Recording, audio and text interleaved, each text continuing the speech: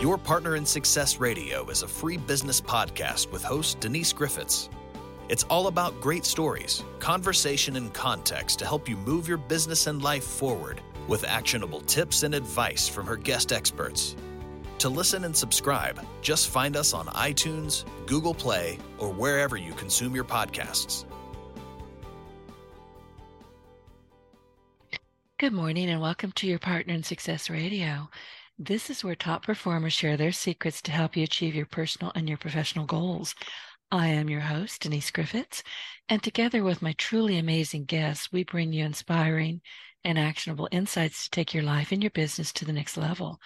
Ranked in the top 2% globally, this podcast really is a must listen. And again, it's really because of my guests. So when you are tuning in for whether you're tuning in for entrepreneurial tips, career advice, or personal development strategies, get ready to turn inspiration into action, challenges into triumphs, and dreams into reality. And today I am really excited. I get to welcome to the show Emmy-winning NBC News reporter, broadcasting icon, and prolific author Eric Burns. Now, he is renowned for his journalistic prowess, and he's been featured on NBC Nightly News and The Today Show, earning a place among broadcasting legends like Murrow and Cronkite. And beyond the screen, he is also an accomplished playwright and historian with 15 books to his name. Did I mention, he writes a lot? And today we're talking about, I've got this book in front of me and I love this book. Today we're talking about spiritualism, which his exploration of spiritualism, which led to the intriguing book When the Dead Talked and the Smartest Minds in the World Listened. It's an interesting title, and he's going to tell you how he got that title. And he meticulously researched this with the support of the Society for Psychological or Physical Research. I'm not sure. Eric will have to tell me. That book is on my desk, and we will explore it today. So good morning, Eric. Welcome to Your Partner in Success Radio. Thank you for sending me your book. Well, it was a pleasure to send you my book, and the word is psychical. I won't be pedantic throughout the course of the interview, but I'll tell you it's psychic research.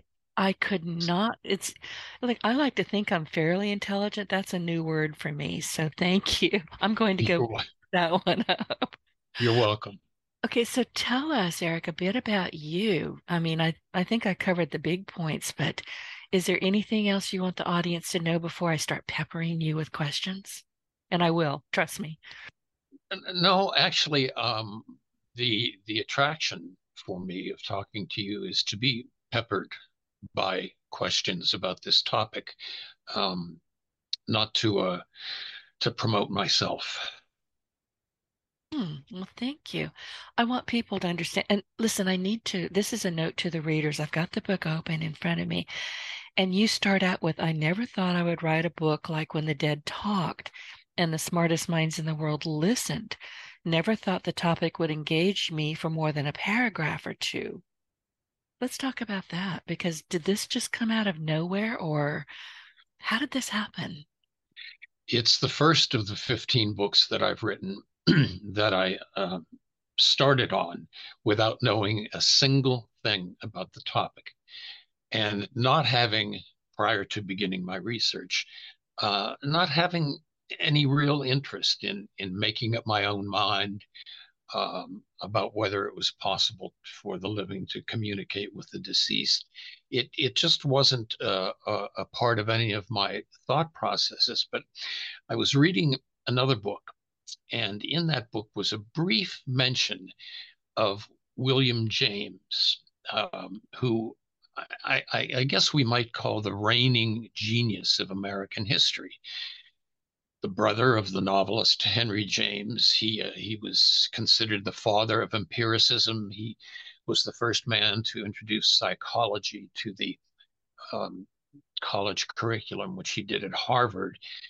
He lived in the latter half of the 19th century and the early part of the 20th century, which is when my book is centered. It is a history, not a book about current events. But the appeal to me, actually, literally, Denise, when I read what I'm going to tell you now, I dropped the book on my lap, which wasn't a great distance, But what I read was that James, the least likely person in the world to believe in an afterlife with which communication was possible, James did believe, started to believe when um, some members of his family went to a seance, and um, the medium told them that she had been talking to, I think it was James's sister or aunt. I don't remember, but that she was going to die. She had been ill. She was going to die in 2 days at 2 o'clock in the morning. She died in 2 days at 2 o'clock in the morning. And I was hooked. I said to myself, if this topic is substantive enough to attract someone like William James as a believer, it is certainly substantive enough for me to investigate. And what what intrigued me most was not the notion of proving whether or not this was possible, although I did reach some conclusions, but the juxtaposition which the title reveals. When the dead talk, that makes you think of old women on street corners wearing bath towels on their heads instead of turbans with crystal balls, people of no academic repute. And the smartest minds in the world listen. I wanted to understand why. Why did people like William James, and I'll tell you later on, why did people like William James want to study what seemed to so many people to be fraudulent? I was hooked for that reason. Well, and that makes sense. And when your publicist, she got in touch with me and said, "Would you be interested in interviewing Eric Burns?" And here's the title of his book, and I went, "Huh." And when I got I already said yes. And I told you why in the green room. Devin Blaine is a good friend of mine, and she knows my podcast, and she knows me well. And when she says, "Would you like to interview this person?" I don't even have to go look. It's an instant yes. She knows that. Now, she did not know that this is a topic that I'm fascinated with. And I'll be very frank with you and the audience. I have never believed that our energy just disappears. I mean, we are energy, and it can't just die. It can't just disappear. And I've had a very similar thing happen with me. I was in the bathtub and my sister called me from the hospital. Her husband had a hugely enlarged heart, and we knew he was going to pass. We just didn't know when. And she was very quiet, which was unusual for her. She said, "Is he going to die?" And I said, "Yeah." She said, "When?" I said, "Tomorrow." And he did. I didn't Mm. even have to think about it. Denise, as I said, the book is a history, late 19th century, early 20th century.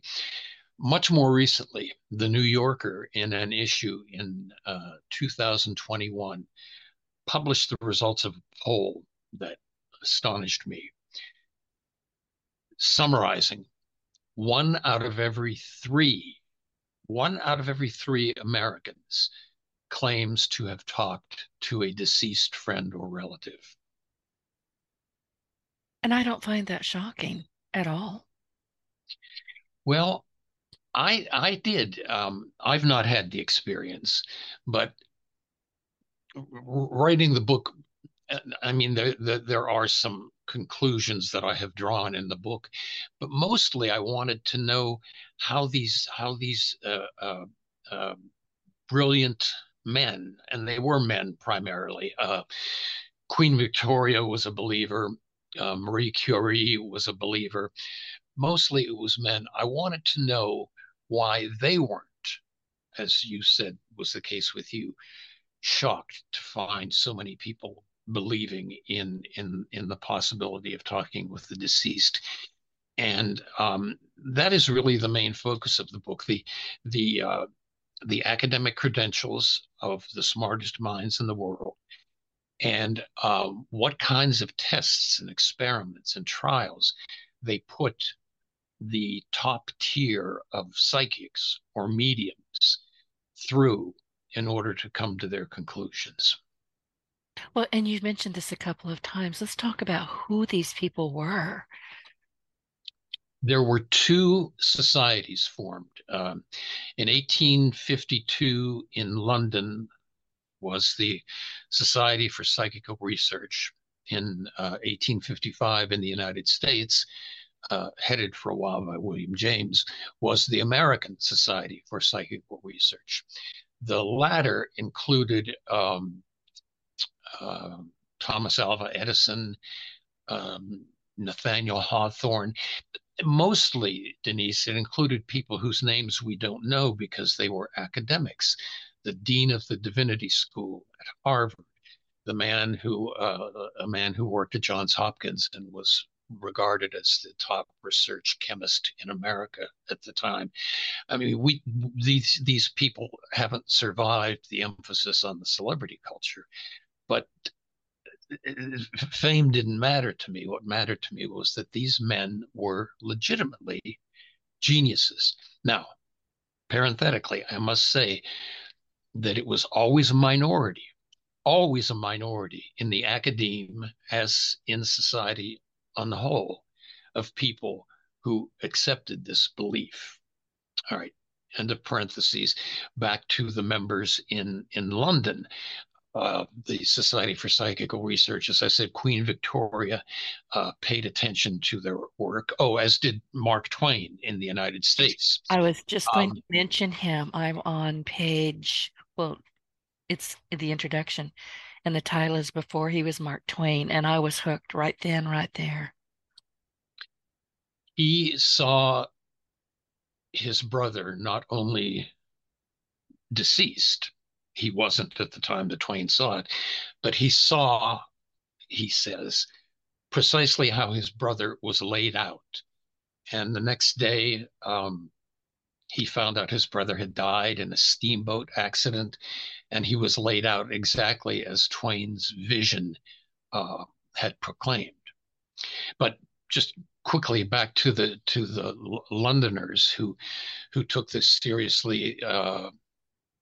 Gladstone and Balfour, names unknown today, both went on to be prime ministers of England, and they were members of the Society for Psychical Research.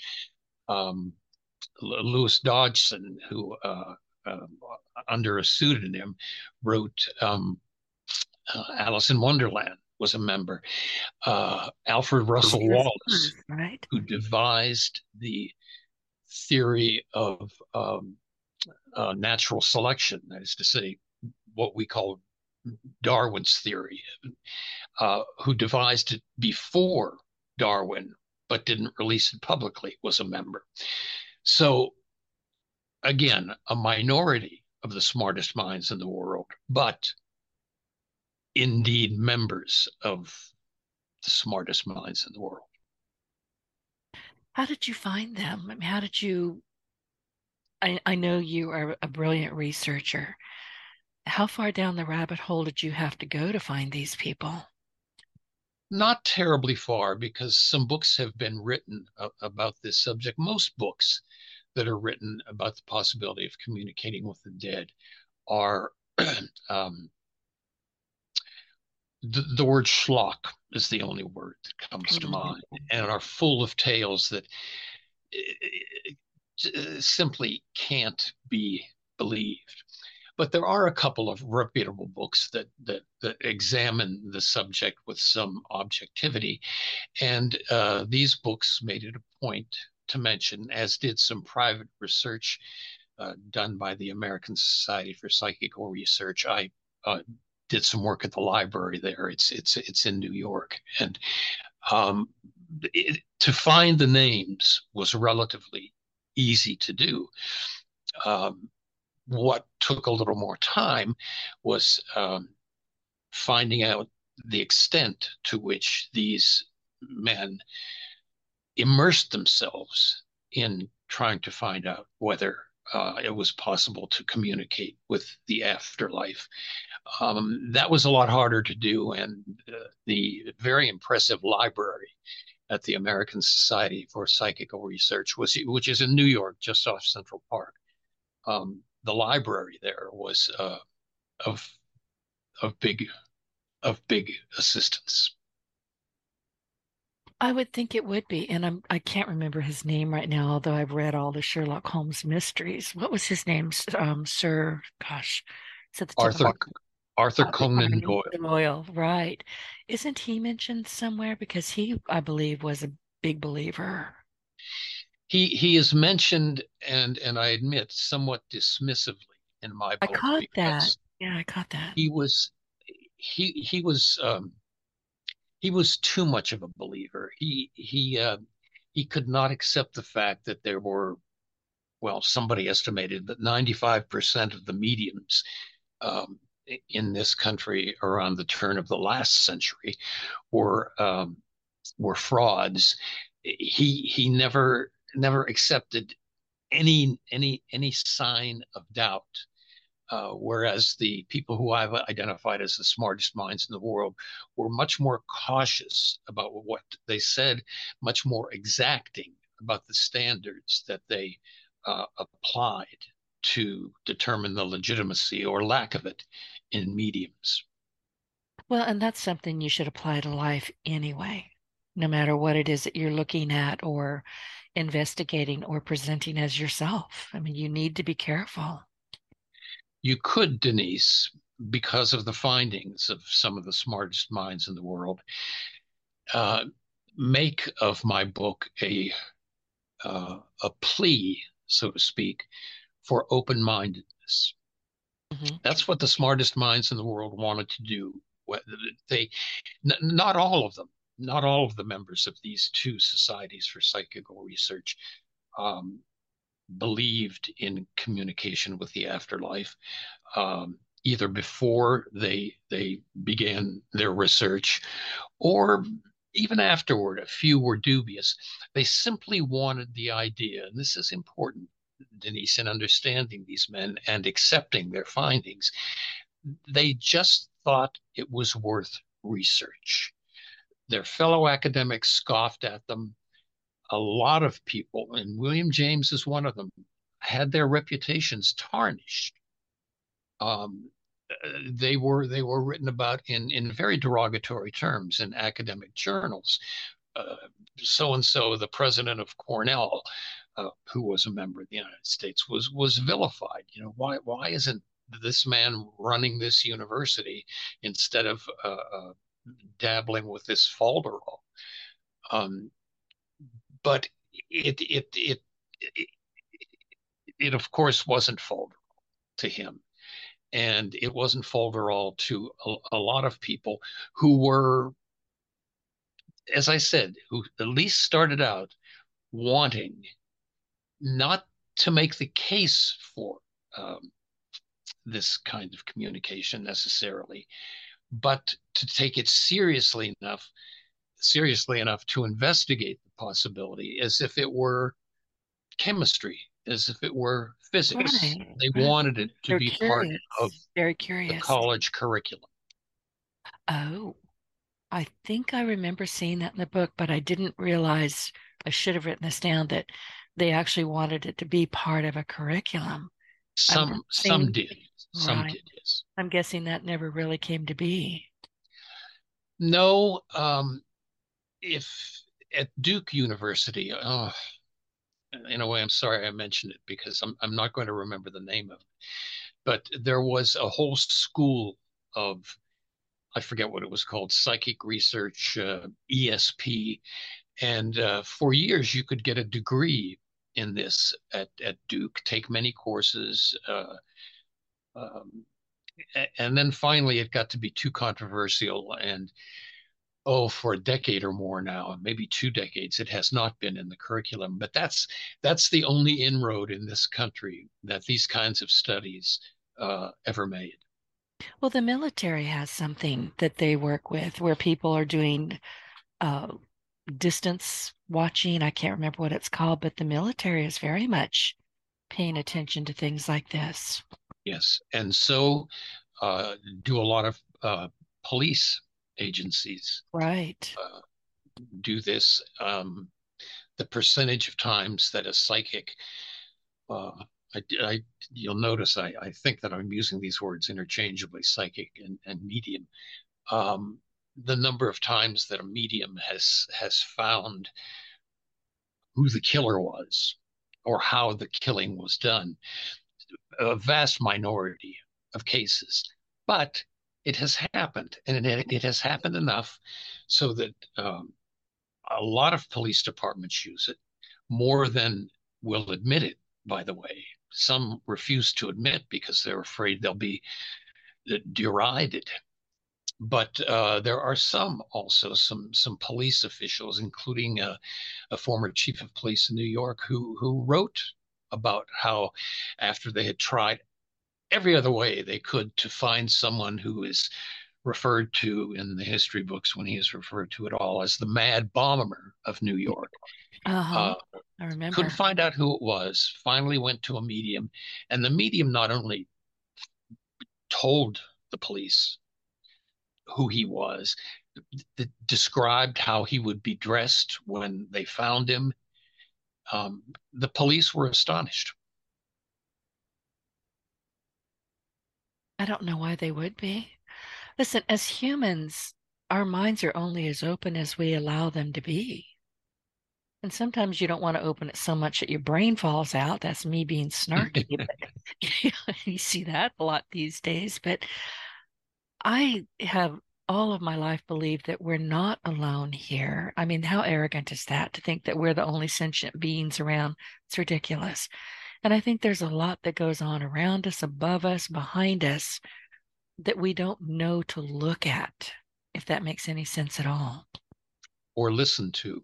Yeah. Let me tell you something about Thomas Edison. To some people about whom or with whom I've discussed the subject, Edison's belief was the most surprising of all. The last invention that Edison worked on was something called the spirit finder. Spirit finder. He believed that in a not in a literal sense, but in some psychical sense, voices never died.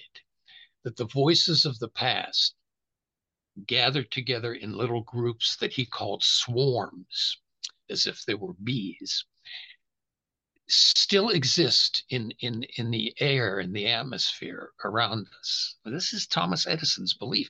And so he was going to and he started on a machine called a spirit finder. Unfortunately, neither he nor his top assistant who worked with him on it left any notes, any drawings, any guidance, because they had just gotten started when Edison passed away. But to give you a specific example of what he thought, Edison believed that if we could only find the right pathway, it would be possible to listen to the Sermon on the Mount as Jesus preached it. Oh. And if Edison had lived, he would have worked on that project exclusively. How was this project determined to exist? Was it a piece of equipment? How did anybody know what it was? Nobody knows what it was because Edison didn't say. Edison wrote an article for Scientific American in which he described his core beliefs that would make it possible to hear Jesus preach the Sermon on the Mount. He described his notion of the swarm. He said this is what the spirit finder would do, but he gave no, perhaps all inventors fear that if they get specific about their inventions, they'll be stolen from. I don't know. But he wrote about the principles, as did his top assistant write about the principles involved. But there is no clue whatsoever anywhere in any of the Edison archives about how he planned to do it. That's a shame. While you're talking, I'm thinking of Napoleon Hill, Dr. Napoleon Hill, Think and Grow Rich. And he really was what you could call the father of the mastermind because he created a group of people who are long dead, and he called them his mastermind, and he spoke with them on a regular basis. I thought that I was coming on your program to inform you, and here you are informing me. Uh, I'm embarrassed to say that I have, in all the research I did, and I did quite a bit, not come across Napoleon Hill, but he sounds like a person whose methods, at least, whose goals were Oh, fascinating. they were, and one of my very dear friends, Bengay the Third, was the last mentee of Dr. Napoleon Hill. It's said, and I don't believe this to actually be true, but it is said that Think and Grow Rich sold more copies than the Bible. It's a very famous book, and a lot of people, I mean, I read it all the time. A lot of people are still reading it, and this was about 100 years ago, I think, that he wrote this book. I'll send you some information on it, but he Okay. did talk to, and I'm not sure that Edison wasn't one of them. I don't have the list, but I'll look it up and send you that because I think you'll find it fascinating. I'm sure I will. I'm sure I will. It's something that I hope readers will find fascinating if they decide to read the book is the lengths that the smartest minds in the world went to in order to make sure that there were the three most reputable um, mediums of the time were tested extensively by both societies, the society in the United States and the society in London. And the lengths that the testers, that is to say, the academics, the scientists, researchers who were conducting the test, uh, went to the lengths to which they went to make sure that there was no fraud being perpetrated were extraordinary. For instance, I'll give you one example. Most psychics work in conducted their seances or their consultations in the dark rooms, no lights. And one of the things, No tablecloths, no thumping. I get it. right, but one of the things that a lot of psychics claim to be able to do was to perform telekinesis, which is moving objects simply by the mind, thinking the lamp closer to you.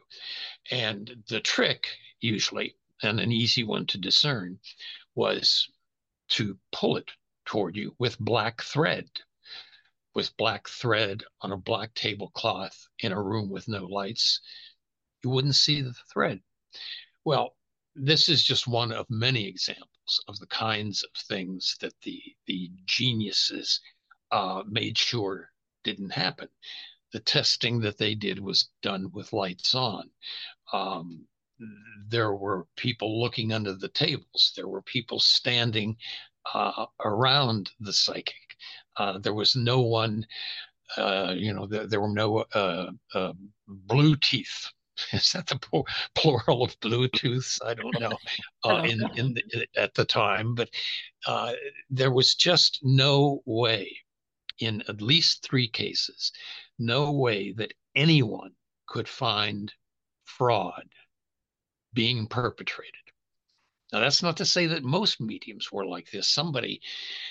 Oh, somebody late in the 19th century said, oh, 95% of these people are frauds. Maybe, maybe it's that high. But my reaction was, wait a minute, 5% are not frauds? That's the fascinating thing to me. That was the fascinating thing to me. And there were, I don't know how many finally, but the conclusions of the members of the two societies for psychical research came to indicated that there were some people who simply could do things, could communicate with the afterlife in a way that could not be rationally explained. Now, it's one thing for me to say that, one thing for you to say that, but the book is about people who say that with a great deal of experience in trial and error. And I'm like, for our audience, we've been talking about Edison and, his tool that did, I'm going to call it a tool, the Spirit Finder, that did not get created. That Mm-hmm. information is on page 213. So write that down. And when you get the book, you'll be able to find it. So, Eric, this really is a fascinating conversation. And I've read this book twice. I read it on my iPad because I downloaded it in Kindle. And I've got the book itself in front of me. And this poor book, it's got stickies all over it. It's got index cards. It got fat once it hit my desk. It really is. But I That's want, a real compliment for the author. So I give you low grades on neatness and high grades on attentiveness. well, I didn't mark it up. I don't like to write on books. So I use, stickies. I don't know. Maybe it's from when I was a kid and we weren't allowed to. If we banged up a library book, we got in trouble. And I think that still sticks with me. But let's talk about chapter 9, the census of hallucinations. Wow. um, I don't think, and I admit this at the beginning of the chapter, um, well, I know it isn't easy to understand. It won't be easy to explain, but let me tell you in broad strokes what it was. The Society for Psychical Research in London undertook a census of hallucinations, and they asked people to um, uh, write in and tell them uh, about incidents that had happened in their lives, which non-believers would consider hallucinatory. Then they did some math that is beyond me, but what was it about? I think 17,000 people in England wrote in, and Wow. it was a lot. Most of them were dismissed. They were uh, there was something that seemed irrational about their claims, or something that seemed false about their claims.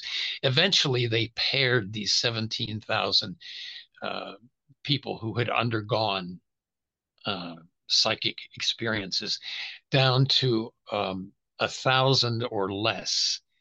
Um, and these 1,000 or slightly fewer than that, um, who could not be eliminated, were therefore interviewed, and oh gosh, it was hard for me to explain in the book, although I think it's relatively clear, but it's much harder now that the book is not in front of me, and it's been a while since I've written it, to explain how this came about. But in one sentence, uh, the census of hallucinations proved that hallucinations can be real. Is that why we hear, look, I don't watch the news. I think it's propaganda. And I'll tell anybody, I think it's just nothing but propaganda. But will often, if somebody doesn't understand, say, oh, that's just mass hallucination. I don't know. There's a lot of dead people on the ground. You're calling that a hallucination? Well, it's a dismissive term, Yes, and it is. it's a term that was used a lot by critics of the smartest minds in the world, and it's the kind of thing.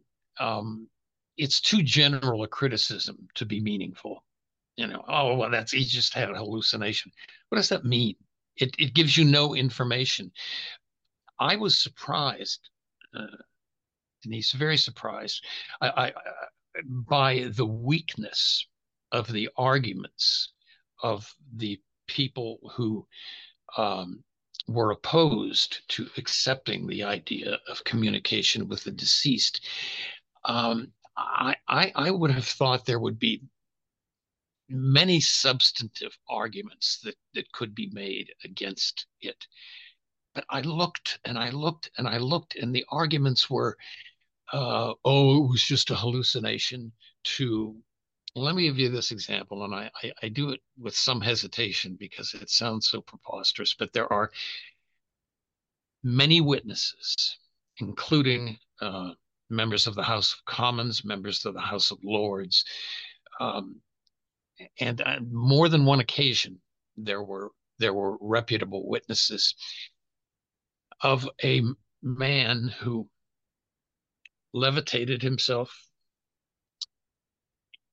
sailed, for want of a better term, out a window of his house and sailed back into a window in an adjoining room. I hate to tell that story because it sounds so preposterous. The reason I'm telling you is you would think that that would be something easy to gainsay, something easy to criticize. The the most substantive criticism was that, and this didn't account for him sailing out of the room, but that there was a hot air balloon attached to this fellow's apartment building, that he stepped out the window, got into the hot air balloon, rode in it 10 feet, 12 feet, 14 feet, whatever it was, to the next window and got out. Now, I don't know which is more preposterous, the notion that the medium floated that distance, or that he got in a hot air balloon The and that hot air nobody, balloon. I'm going to vote for that one. That is preposterous. nobody, and nobody on the street saw it. Exactly. Nobody in the room heard it, heard the wind banging it against the building. Hot air balloons are notoriously difficult to steer. They're But huge. you see, when I came across criticisms like that, I thought it was really difficult for me. How do you rationalize somebody floating through the air? And the criticism or the explanation is that a hot air balloon did it, and nobody noticed on the street that there was a hot air balloon taking up most of the wall, one of the walls of this building. Um, it was not an easy book to write and make sure that I was as objective as I could be. I can see why. And, people do want to suspend disbelief. They do. It's just how we're kind of wired. But at some point, you need to say, okay, this could possibly be true. Let me research, let me look at it. Don't let me just, dismiss it out of hand.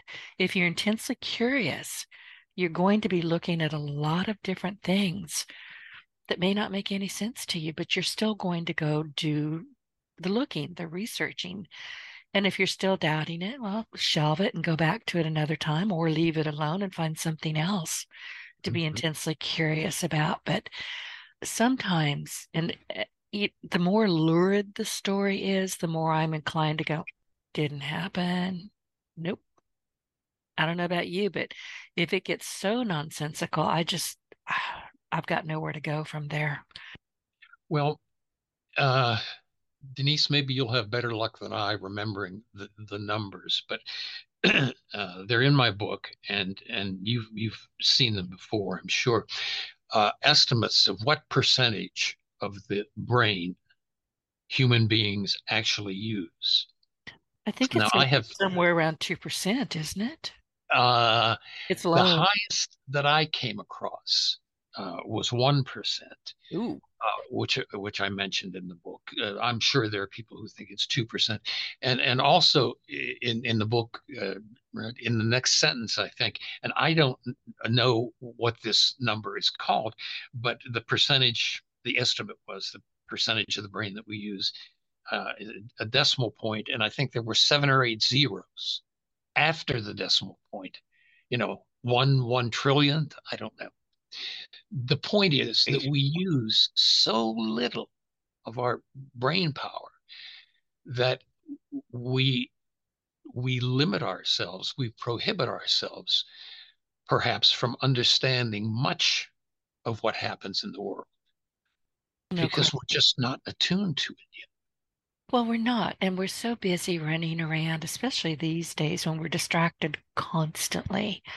I mean, our brains are just overloaded just with the distractions. Cell phone rings, you got email, your cat just threw up in your shoe. There's so many different things going on. And it's easy to exhaust yourself, and you don't have room in your brain to say, what was that I just saw out of the corner of my eye? Could have been a floater. Maybe have floaters in your eyes. Could have been something else. But we don't really dig into it.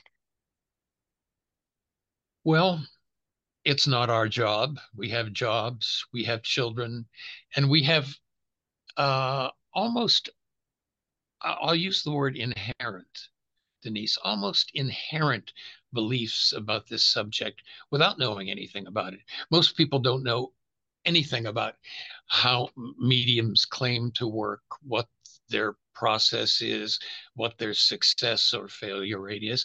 But just being told by someone, hey, I was talking with my great grandfather the other day. He's been dead for 40 years. Well, immediately you come to a conclusion. So it's a topic, I think, which is so um, controversial. Frightening to a lot of people. When you come across something that you cannot understand, your first instinct is to just wince away from it. Yeah. Well, or wince toward an opinion that's based on nothing but what it sounds like to you. Right. You did not talk to your great grandfather yesterday who died 40 years ago. Nonsense. Let's watch the Jets game. Well, people wouldn't watch a Jets game, but that's that's for another guest on another one of your programs. But it is the kind of topic that lends itself to belief or disbelief without investigation, I think. I agree with you. And by the way, again, for our audience, The Incredible Flying Medium, that is chapter 8. You've got, I've got this book, I'm telling you. There's, here, let me find this again. I want to figure out how to, okay, to spiritualists. You were talking about the Fox sisters. That's a whole nother story, and we won't go into it right now. But in Rochester, the burned over district's megalopolis billboard was erected at roadside in the matter of a gravestone. It says modern spiritualism, born March 31st, 1848, died at Rochester November 15th, 1888. Aged 40 years, 7 months, and 15 days, born of mischief and gone to mischief. What the heck was that all about? The Fox sisters are considered the founders, and one of them wasn't even a teenager when they founded modern spiritualism, which is a term that's used for communication with the dead. But after 4 or 5 years of, well, I guess according to the obit, it was 5 years. One of the Fox sisters at a large New York venue. I don't think it was Carnegie Hall, but it was a large, prestigious New York venue. Got up on stage and caused the biggest furor that spiritualism has ever had when she said, "It's a fraud. I've been lying to you people for 5 years, and I'm not going to do it anymore." Hence the billboard that you just mentioned. Spiritualism survived Right. that. And a few years later, the Fox sisters recanted and said, well, yes, actually, there is such a thing as spiritualism. But it did have a formal obituary or tombstone. And yeah, and see, that's a lengthy chapter, and I read it twice because I'm still, I can't determine if I think these girls were just complete and total frauds. I don't know. Maybe there was something real behind it, or maybe they were just charlatans. I can't tell. They knew things about people in their audiences. And sometimes they audiences is really the appropriate word. It wasn't just a small gathering around a table, a seance, but they performed in some auditoriums. Performed. They wouldn't like that word, but Right. they knew things that they had no way of knowing unless there was some extrasensory way of knowing it. For instance, they wouldn't know they were doing their communication with the deceased at a large venue in Rochester, New York. They had no way of knowing who was going to be in the audience. Um, they didn't plant shills because that was tested afterwards, but they knew things. So the confession that was later made didn't really make sense, because the counter argument was, well, how did you know in Rochester that so and so did this, even though she had died so many years before? In Rochester, by the way, um, this was the first time that um, scientists and medical people got involved in testing the legitimacy of this. They after a performance which had astonished the audience, three doctors examined, and I mean physically examined. Let's use today's term: strip searched Ow. the two Fox sisters to see, I don't know what, if they had notes written on their body, tattooed on their bodies. Um, at future mass seances, these people stayed backstage the whole time to see if anybody was communicating information, and they were stumped. There was nobody whispering, so to speak, into the Fox sisters' ears. And, they got some things wrong, but they got a lot right that there's no way to explain their knowledge of. I think what I'm thinking of, which is why I'm still puzzled by them, is the apples. Y'all need to read the book. I'm not going to explain it, but there were apples involved when they Yeah, were there. it's good, because I admit in the book that I don't quite understand how the apples led to spiritualism, how what started out as a prank That's my became, problem. That's where I yeah, got stuck.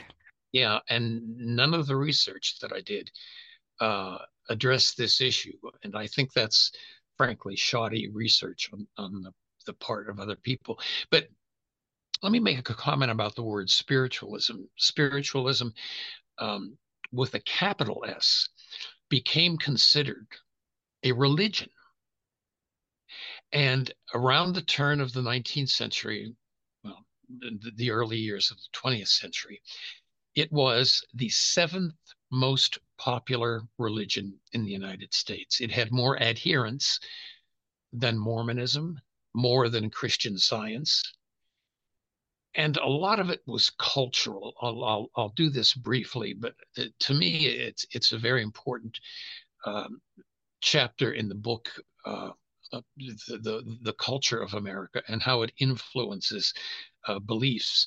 Spiritualism grew in this country to its heyday, came into its heyday because of Darwin's book, because of the Civil War, which was the greatest slaughter in our history, and people questioned traditional religion and said, if there is, how could there be a benevolent God who allows our fathers, our sons, our brothers, uh, our neighbors to die so horribly? It's a question Um, that's asked every day all over the world. yes, and not to be dismissed because it's asked so often, and not to be dismissed with the answer, well, God knows what he's doing. Um, that has just, I have never found that satisfying. It No, is I not just, ours to question why. right. My teeth snapped when I heard you say that because when I hear it, I just think, oh man, I want to smack somebody on the head. We'll find out someday. I know. When the what's the word I'm looking for? Not revelation, but when the second coming comes, we'll find out.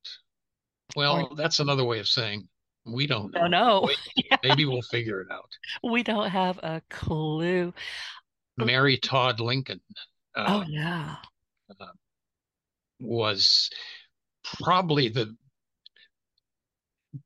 best, strange way to put it, probably the most effective publicist for spiritualism during this time, because one of her sons died during the Civil Mhm. War, not because of the Civil War, but at that time, and she just devoted her life to the study of psychic phenomena, to try to talk to him, to find out what had happened to him. He had a disease, and I don't remember what it was now. But these two factors, and there are others I'm not going to go into now, but the Darwin's On the Origin of Species and The Carnage of the Civil War were two of the book mentions, I think, 5 or 6 important factors that culturally weakened the influence in the United States of organized religion and sent people looking for alternative sets of belief, some of them turning to spiritualism. And that does make sense. In talking about Mary Todd Lincoln, wasn't she, correct me if I'm wrong, but wasn't she a big proponent of seances? Yes. Okay. Yes, she was. She honestly, if you read about her, she comes across as bat guano crazy, but I don't think she was. I hope she wasn't. How did you describe crazy? Bat guano. That's what I thought you'd say. What a great description. I don't know that say what I'm really thinking on the radio. I don't know that it makes sense, but it's awfully funny. It's awfully funny. Yeah, and I love to read history. I will read, honestly, I started reading when I was 3 years old. My mother said it was because nobody told me I couldn't. I just picked up books and read them. And honestly, it just never occurred to me that I probably shouldn't be reading Guy de Maupassant at 11, or, some of the things that I read. But wow. I have read about spiritualism. I have read about the concept of reality, which, you talk about. I'll read the back of a cereal box, seriously. And I don't eat cereal. I don't like it. But if that's all that's in front of me, I'll read it and I'll know everything about that garbage that they put in that box. So it's just, we need to read, we need to think, we need to, use our critical thinking skills. But sometimes I think we have to just wander off into the fantastical and see what's out there. Well, again, this poll published just 2 years ago in the New Yorker, 1 out of every 3 of us agrees with you and has the experience to back it up. Well, I'll be honest with you. I've never spoken with the dead that I'm aware of. No, nor have I. Yeah, and I'm not entirely sure I want to. They had plenty to say while they were still here. I heard it, I listened. But I genuinely do believe that we're not alone here, that, there's a lot of energy swirling around. It may be another dimension. It could be that they're tapping us on the shoulder. I don't know. I just don't think we're alone. Well, you just haven't figured out how to use that 99% of your brain yet. Yeah, I'm working on that. If I can get it up to 2%, woohoo! Who knows what you might learn in just that 1%? You never know, but you have to be curious. So we've got about 5 more minutes, Eric. What else do you want to share from this book? I have been asked by people to summarize it, and I don't like to do that. As I just indicated, there are cultural reasons for the popularity of spiritualism. There's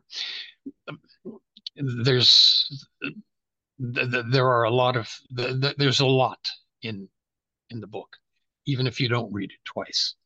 But I'll read it again. I'm not done. Oh, goodness.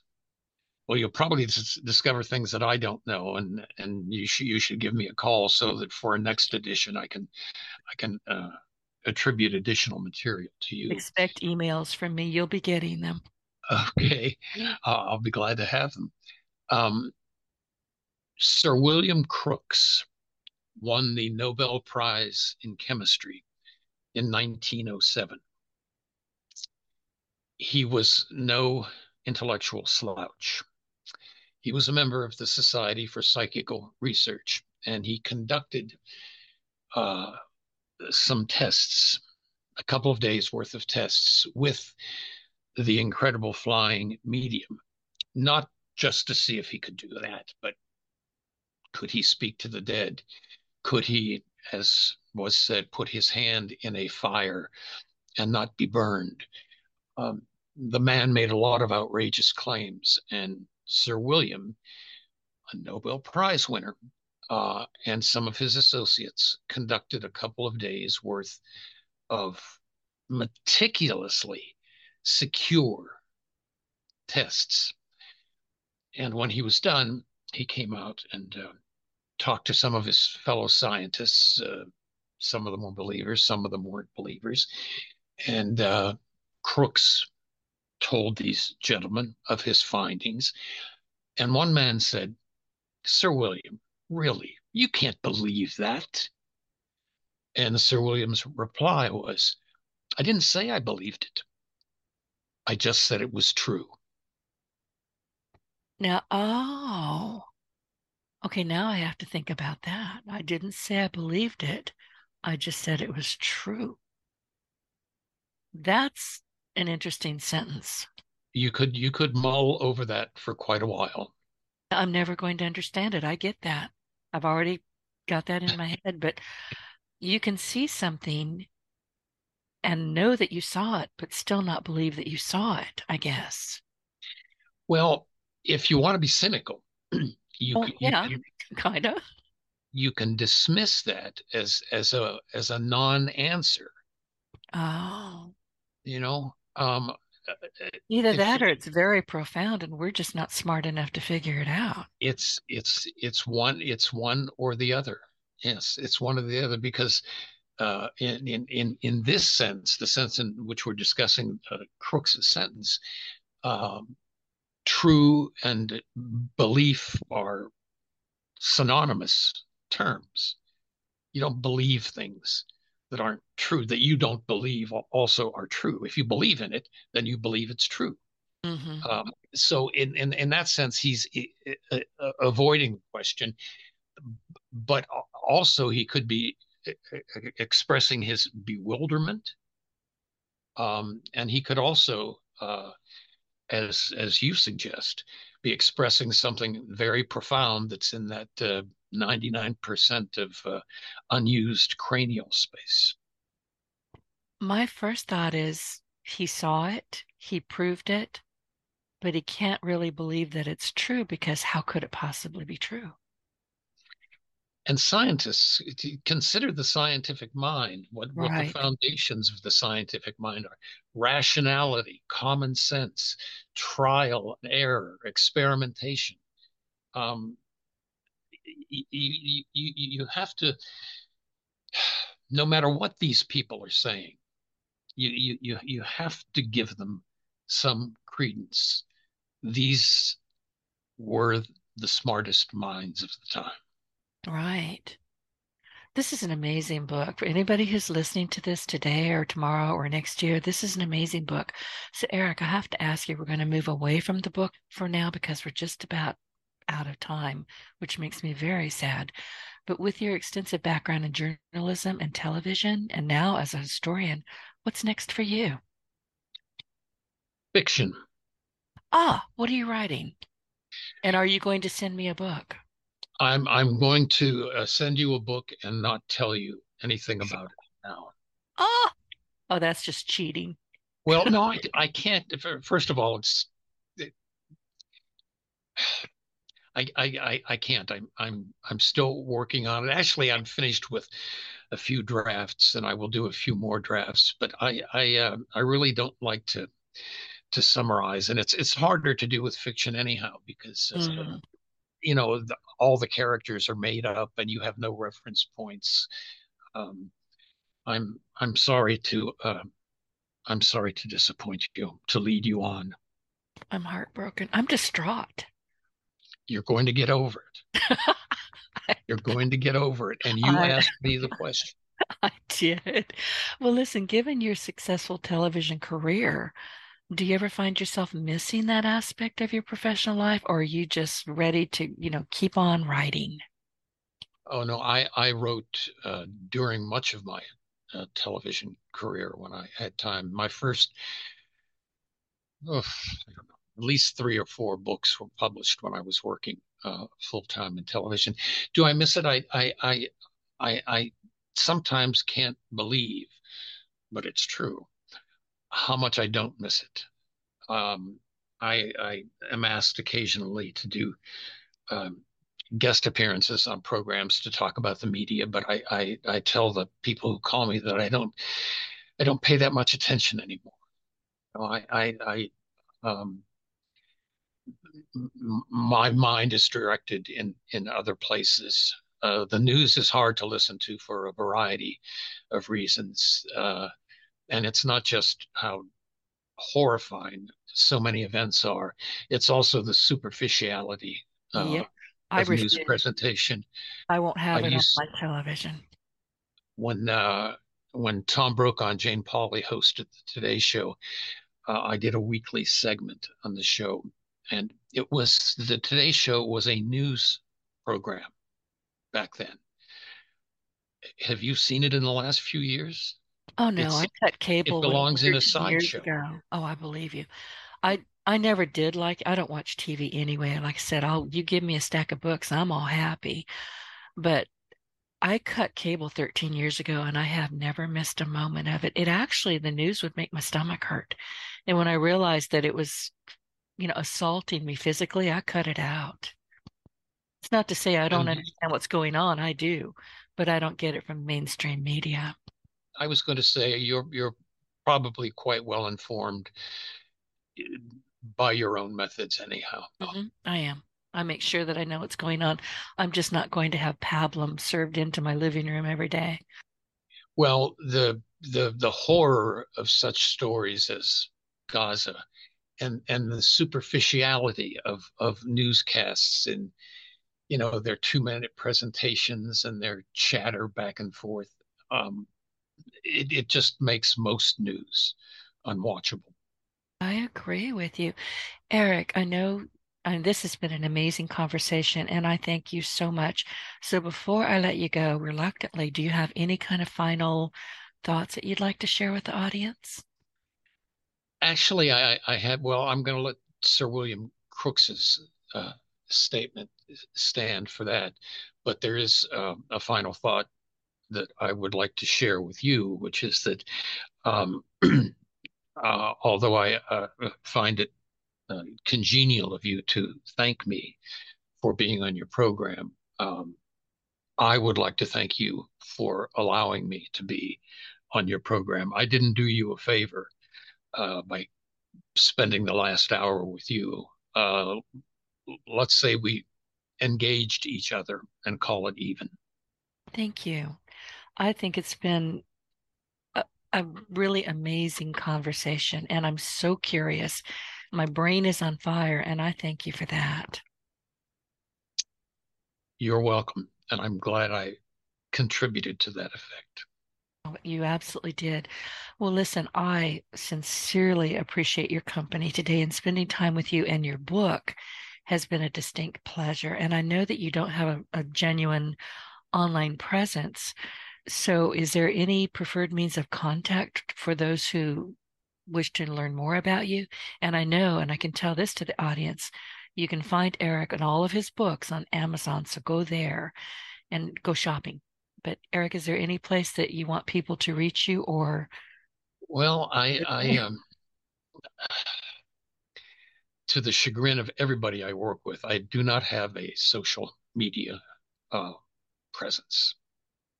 And maybe I will soon because I'm getting tired of being yelled at by respected professional people about not having a social media presence. Right now, I don't. Anybody who is really compelled to communicate with me, you can always communicate with an author by sending a letter to him, care of the publisher. Oh, okay. So how would they do that? It's in every book. The publication house is mentioned, the address. You just send it to the, you know, such and such publisher, or Eric Burns, care of such and such publisher, and Okay. give the address that's at the front of the book. Yeah, I'm looking for that right now. Well, I'm not going to give it. You have to go buy the book to get it. How about that? So, Very good marketing sense. I appreciate it. I'm not giving it away. Well, listen, everybody. Eric, again, thank you so much. And I genuinely do not want to lose touch with you. So for the audience, as we conclude today's episode, your feedback means a lot to me. And if you found the show helpful, please support us with a quick review on iTunes. Your input is vital in my mission to inspire and empower many more individuals. So don't forget to hit subscribe, leave a review, and share your Partner in Success Radio with friends and colleagues. And be sure to find Eric Burns on Amazon and wander through his book titles. My cat says goodbye. That's Hamilton is an ass, if anybody wants to know. So thank you for tuning in. And Eric, again, thank you so much. It's been a pleasure. It has been mine as well, Denise. Thank you.